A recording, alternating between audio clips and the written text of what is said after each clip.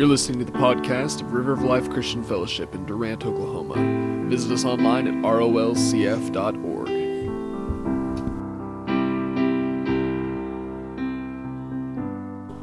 Bible study. This is what you learn in Bible school, in seminary. We're in the book of 2 Corinthians. It comes after 1 Corinthians. That's deep right there. Even in the Greek, 2 comes after 1. And what we need to understand that Paul ran across a group of people in Corinth, and he wrote a letter called 1 Corinthians. Over a period of time, he wrote another letter called 2 Corinthians. And what we're about ready to read is mentioned in the last part of 2 Corinthians, after he had a long time spent teaching these people at Corinth. You know, last week we read here in chapter 12, we read about my grace. In verse 9 it says, "My grace is sufficient for you, and my strength is made perfect in weakness." And what we talked about that was where Jesus was talking about grace and strength. And that grace and strength are the same thing. You can't separate the grace and the strength because grace is His strength. And while we were talking about that, we read over here in chapter 11. We're going to start with verse 2. Verse 2 in chapter 11 of 2 Corinthians. It says this, "For I am jealous for you with godly jealousy, for I have betrothed you to one husband, that I may present you as a chaste virgin to Christ." Stop right there for a second. What this is saying is that and that word betrothed, I know it sounds a little funny, or it's almost like the word promised. But if you do a word study on that word betrothed, it literally means to be joined together. Just not joined together, but you know the examples that they're given to explain this. It's like a carpenter when he brings two pieces of wood together, and they fit correctly. You know, it's just not about putting two 2x4s together side by side. It's not talking about that kind of fitting together. The word betrothed here in the Greek, literally, the word is harmonious. You know, it's the word where we get harmony from. It all comes from, you know what it means when something's in harmony? Does everybody recognize when something's in, let me ask you this, do you recognize when something's not in harmony? It's easier to recognize, matter of fact, you take it for granted, don't you, when it's in harmony. But when it's not in harmony, oh man, it don't sound good. All right? You know, everybody put your hands like this, you know, where your fingers are crossing, right? Is that in harmony? That's not in harmony. See, they're together, but it's not in harmony. Now, everybody turn your hands until they come in line with one another. Guess what? That's harmonious. It's in harmony. That's what it's really meaning. It says, "I have knit you together." That's what it's talking about here. Let's read this again. "For I am jealous for you with a godly jealousy, for I have betrothed or made you knit together. I've made you harmonious to one husband." Now see, this is not talking about denominationalism. This is not talking about what church you go to. This is not talking about who you were baptized by. Paul had spent his time teaching a group of people at Corinth how to be in sync with God. And his whole purpose was to make them into the bridegroom to a husband. So here we have the analogy of a bridegroom, of a husband and a bride. That Paul was preparing the bride of Christ to be with the husband. Jesus is our husband. We are the bride of Christ. Do you see what's happening here? And so his teaching, everything that he was teaching and communicating in Paul's ministry was make a group of people be in harmony or being joined together to one husband, Christ. Now let's read the next verse. "But I fear, at least somehow, as the serpent deceived Eve by his craftiness, so your minds," everybody say minds, So the issue here is what's in your mind. How many people know that the issue you have is in your mind? Yeah. I got one real honest person in here. How many people know the issues that you have are in your mind? How many people in here live a whole nother life in your mind that other people don't see? Everybody knows what I'm talking about, don't we? All kinds of little videos going on in your head that you don't tell nobody about. You know, our mind is so important. What we think about is so important. Now, we go back to the story here of Adam and Eve, and that's what this is referring to, where Paul, this is thousands of years later, goes back to the first human and her being deceived by the devil. And the devil deceived her how? In her mind. See, the problems we face aren't out here. The problems we face are in here. Everybody go like this. We're going to talk about warfare tonight, or this morning. The warfare that you confront was between your hands. That is where most of the warfare takes place in your life. It's not out here. It's not with other people. It's between your ears. It's called the warfare, the battlefield of the mind. It's what you think about that determines, you know, we say this on Wednesday night, we said it a lot, that thoughts are blueprints of future actions. If you think about something long enough, you'll end up responding to it. In some shape, way, or form, if you think about asking some girl out, and you keep thinking about it, and you keep thinking about it, pretty soon you'll get the guts, you'll ask her out. You won't ever ask her out unless you think about it. It starts with the thought process. It starts with the way you think, what you think about. If you think about hitting somebody, if you get mad and you start thinking about hitting somebody, you think about it long enough, guess what's going to happen? You won't hit somebody unless you first think about it. So really, the battle is in your mind. It is about mind control. Can you control your mind? Can you control your thoughts patterns? What are you bringing into your life that allows you to control what you know? See, a lot of times we know stuff that we wish we didn't know. Guess what you got to do? You got to change the way you think. That's what the word repent means. The word repent means change the way you think. Jesus came and he spoke to the Jewish people. The first thing he said to the Jewish people was repent. Change the way you think. We've got to change the way that we think about ourselves, that we think about our lives. We need this word to be in our lives. We need to be thinking about God's word. We need to acknowledge God's word in our mind. We need to be thinking. We need to be pondering. We need to be meditating. We need to be speaking. We need to be talking about God's word all the time in our life. You can't do it enough. We have to redo what's up in here. That's why Paul said, this one thing I do, I forget the past. I like what Paul did. He changed his name from Saul. We talked about this a couple weeks ago. You know, the name Saul was the top 3 names you could name your child within the children of Israel. It was like the name, one of the best names you could name your kid was Saul. But when he got the revelation that he got, he changed his name to Paul, which was a Gentile name. So he went from being a top-grade Jewish name to a low-grade Roman name or Gentile name. Because he didn't want his identity to come from his old father. He wanted his identity to come from his new father. To the degree he changed his name. That's something. That's powerful. See, everything he did, it was done to help him change the way he was thinking.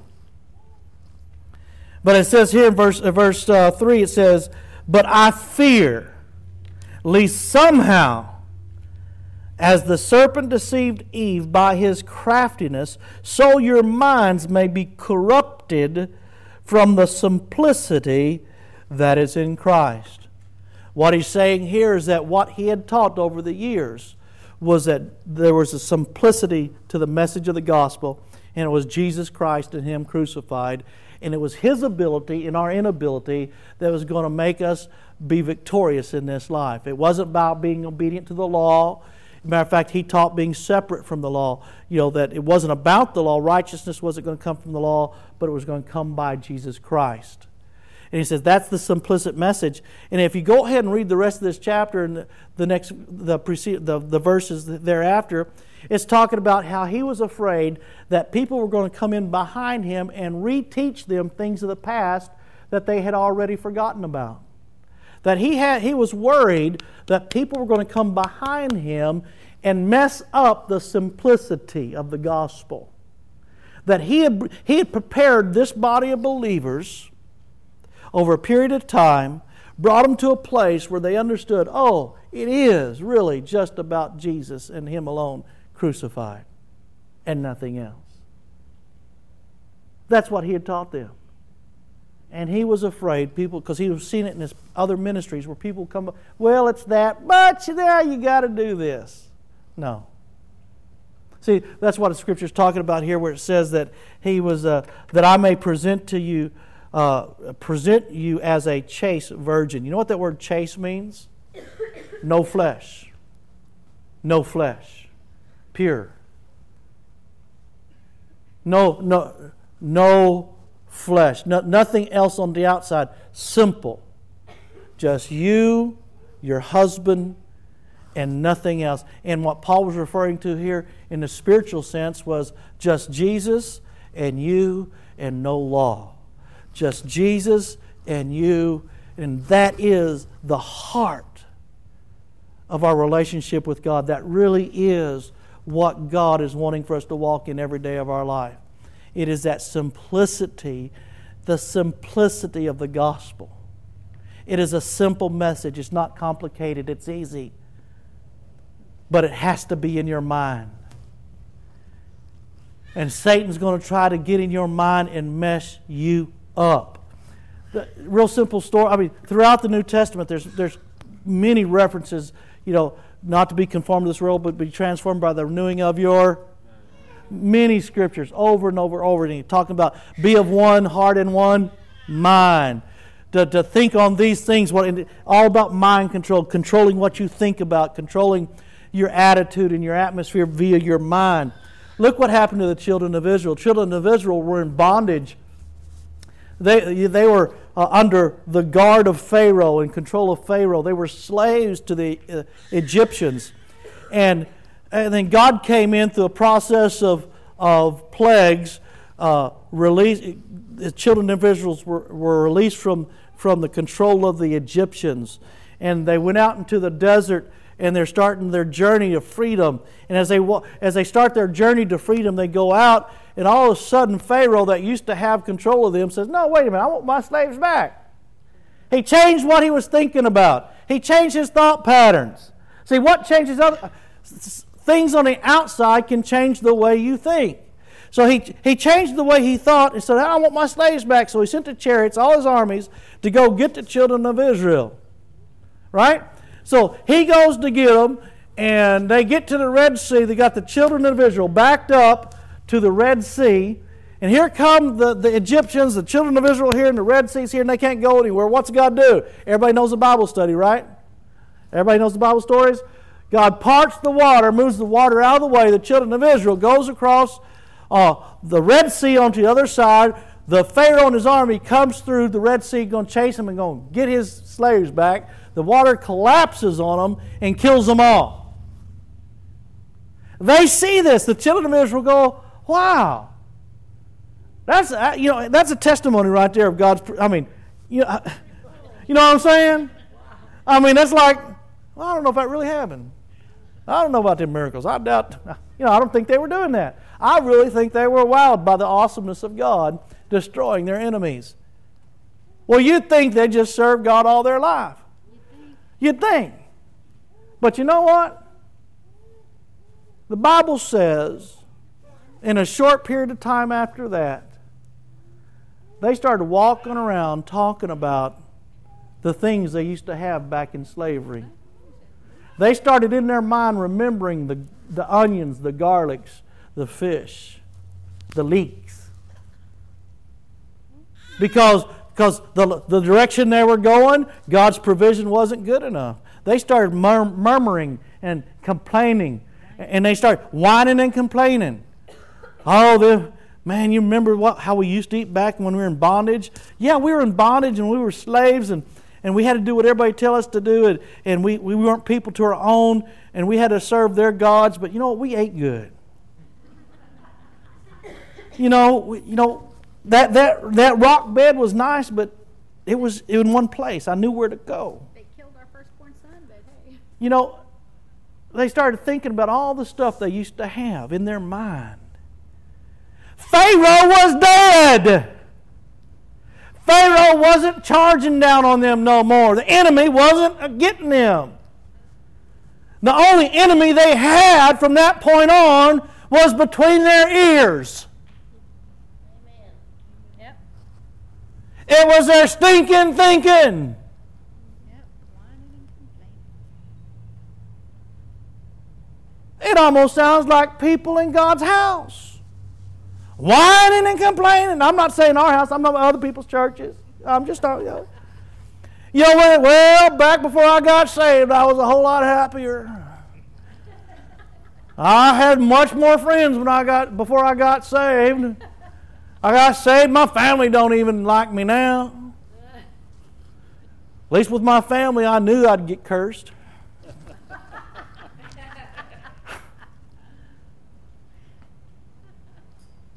Stinking thinking. See right here. The same way that Eve was deceived back in the garden. The problem was, why was she even talking to him? Yeah. It wasn't about what they were saying. Why was she even entertaining a conversation with the serpent? Here's something for you husbands. I don't have too many husbands in here. Got a few people in here today. Adam was given charge over the garden. Why did he let the serpent in? Everybody blames Eve for talking to the serpent and being deceived. It was Adam's job to keep him out. Husbands, some of us need to rise up, take charge of our garden. Wives, some of us need to let our husbands rise up and take care of our garden. Protect the house of God. Protect the homes of God. You understand? Husbands, we need to take our place. Because if we don't take our place, the deceiver's coming to your house. Going to talk to your family members. Husbands, if you don't take your place, the enemy will rise up in their minds. You'll be off doing your thing, tilling the garden, picking fruit, whatever. If you don't take care, subdue and take charge, take care of the gardens God has given you, things will start working in the minds of the people in your home, under your roof. If you don't raise up a standard of God, another standard will be risen. Men, it's time to rise up. Take your place. Be a man. As we say down here in the South, in cowboy land, man up. Cowboy up. Man up, men. Take our place. And I'm not saying be ugly. I'm not saying but protect, guard, subdue and take charge. Raise up a standard. Have your family live in a standard of godliness. Speak the word in your home. Declare the glory of God. Paint a vision of righteous living. If you don't paint a vision of righteous living, do you think your kids are going to live righteous? They're just going to live the way the world tells them to. That's what's wrong with the church today. People are just living the way the world has told them to live. Listen, our kids are just living the way we've let them live. We live the way our parents let us live. Our parents lived according to the way their parents let us live. Why do some parents know? It's because somebody had to stand up. Somebody's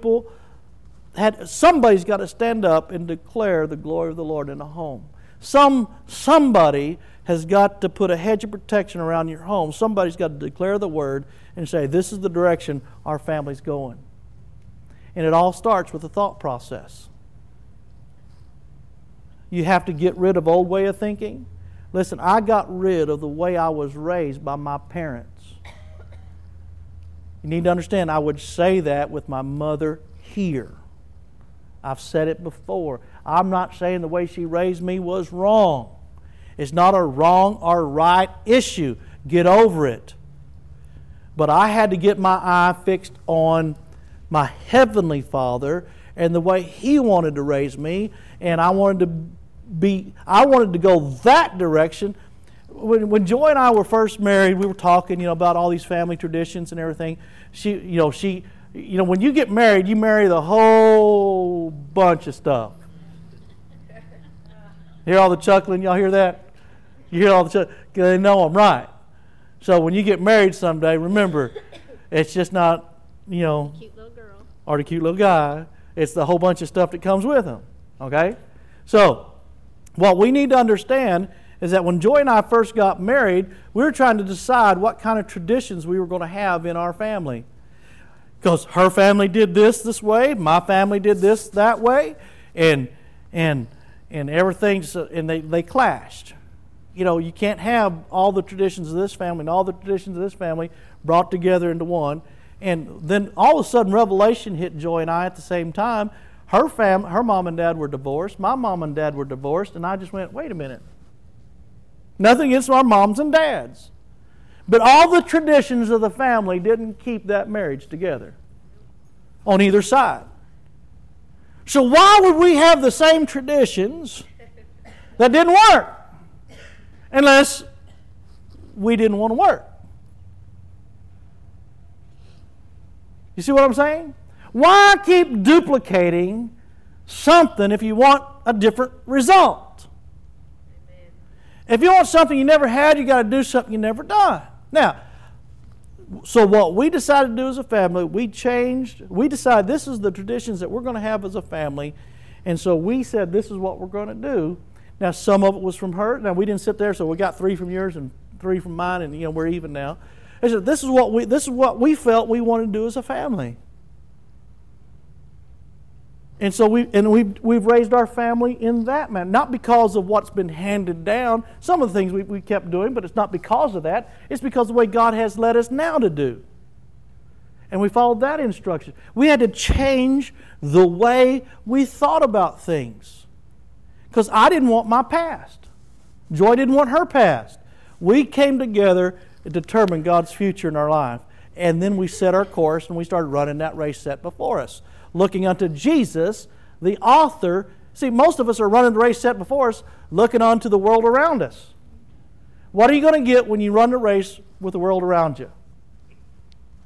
You're going to get what the world has to offer. Set your mind on things that are above, the Scripture says. Set your mind, set your mind, set your mind. You've got to think the way the Word thinks. What does the Word say about it? You've got to set your mind. Paul, here in the book of Corinthians, 2 Corinthians, at the end of 2 Corinthians, after teaching his people, the people that God had put in his charge, the gospel of Jesus Christ and Jesus alone, as far as redemption, he said right there, but I fear, lest somehow, as the serpent deceived Eve, by his craftiness, so your minds may be corrupted from the simplicity that is in Christ. I tell you what, get the Word in you, church. Get the Word in you. It's Jesus Christ. It's not Jesus and a bunch of stuff that you can do. It's Jesus. If you're young in the family, you got a young family, Set your mind on the destiny God's got for you. Call upon the grace of God to equip you to do what God's called you to do, and go do it. Listen, we did a whole series of teaching on family up in Minnesota for a period of time. And some people heard the word, and at first they didn't like it, because we were saying stuff like, well, if you've been going to a family reunion for 20 years and you've done the same thing over and over and over again, and you feel God calling you to go do something, it happens to be on the same day that family reunion is, you best go do what God's called you to do and forget the family reunion. Wow. You would think I spoke from the pit of hell. You don't talk about people's family. Yeah, I do. When it goes against God's word. What are we acknowledging? What are we honoring in our life? Family reunions or God's word? I'm just stubborn enough. I tell you, I'm not a calendar preacher. I do my best. Sometimes I'll not do stuff on calendar days just because. God He's working with me on that one. But if God's got something, if He's speaking something to us, and it happens to be on a certain day of the year when everybody else is celebrating something else, you're going to hear God's word, not a message geared around something else. The calendar does not determine what comes out of my mouth. Now, God can use the calendar and those events to communicate His gospel. But when destiny, see, church, what we need to realize, our destiny is not going to line up with your past. Someone needs to hear that. I don't know who it was. Your destiny, your future will not line up with your past. And a lot of us say, thank you, Jesus. I don't want my destiny to line up with my past. I want a different future than I lived in the past. I don't want to know what to expect. Not knowing what to expect is one of the most exciting lives you can live. Knowing what to expect, knowing what's going to happen is just absolutely boring. Let's stand up. I want to challenge you, don't let Satan get in your thoughts. And how do you keep him out of your thoughts? By thinking God thoughts, acknowledging God in all His ways, getting the Word in your heart. That's been the theme all morning. Acknowledging God, acknowledging His Word, acknowledging His ways. In everything, in all of your ways, acknowledge Him and He'll direct your path. And I can sit up here and talk about this every day for 3 weeks. I can teach on it for 10 years. And the only difference it'll ever make in your life is when you apply it. You can apply it today. You can apply it 10 years from now. You can listen to the best teaching and preaching that the world has to offer. But until you apply it, until you concern yourself with someone else more than yourself, you'll really never experience the love of God. I tell you, when you go out, if you've never won someone to the Lord, if you've never taken the gospel, the Jesus that's in you, let's do it that way. If you've never taken the Jesus that's in you and go, oh, here. Silver and gold have I none, but what I have, I give unto thee. Man, that's all ministry is. That's how simple ministry is. Do you got Word in your heart? You may not have the silver and gold that people need around you, but guess what? If you got the Word in your heart, give it.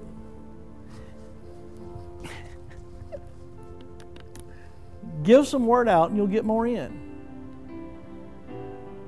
Does everybody see that? Give out some of the Word that you have. Make room for some more Word. You got a little revelation? I know you got revelation. Because you know that Jesus came and died on the cross for you. You know that you were a sinner. And that Christ had to come and pay the price for your sin, because no man can pay the price for his own sin. And one day you got revelation of that. And you said, thank you, Jesus. Thank you, Jesus. I receive what you've done for me. Thank you for paying the price for my sin. I receive that work. So I know you've had revelation. Guess what? Take that revelation and give it out. Share it with somebody. Be concerned about their destiny. Be concerned about their future. Wow. Watch what happens. Who knows? We might just affect some people. The gospel is bigger than you. It's all for you, but it's bigger than you. The gospel was just for you. But now that you have it, you've got to give it, because it's just for them. Father, I thank you for your word. I thank you what you're doing in our midst. Father, I thank you that we can be strong, that we can place on our head the helmet of salvation, the helmet of salvation that guards our thoughts, the truth about Jesus, the truth about salvation will guard our thoughts.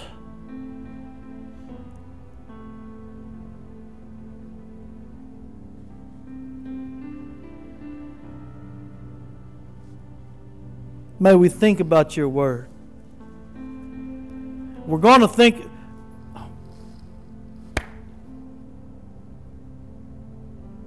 I just heard this, church. You're going to think about something. Is anybody in here can sit there in your chair and not think about anything? You're going to think about something. Might as well start choosing what you're going to think about. You start choosing what you're going to think about and watch the difference in your life. Father, we give you praise, we give you glory for what you're doing in our midst. We acknowledge your presence, we acknowledge your word. And all God's people said, amen and amen.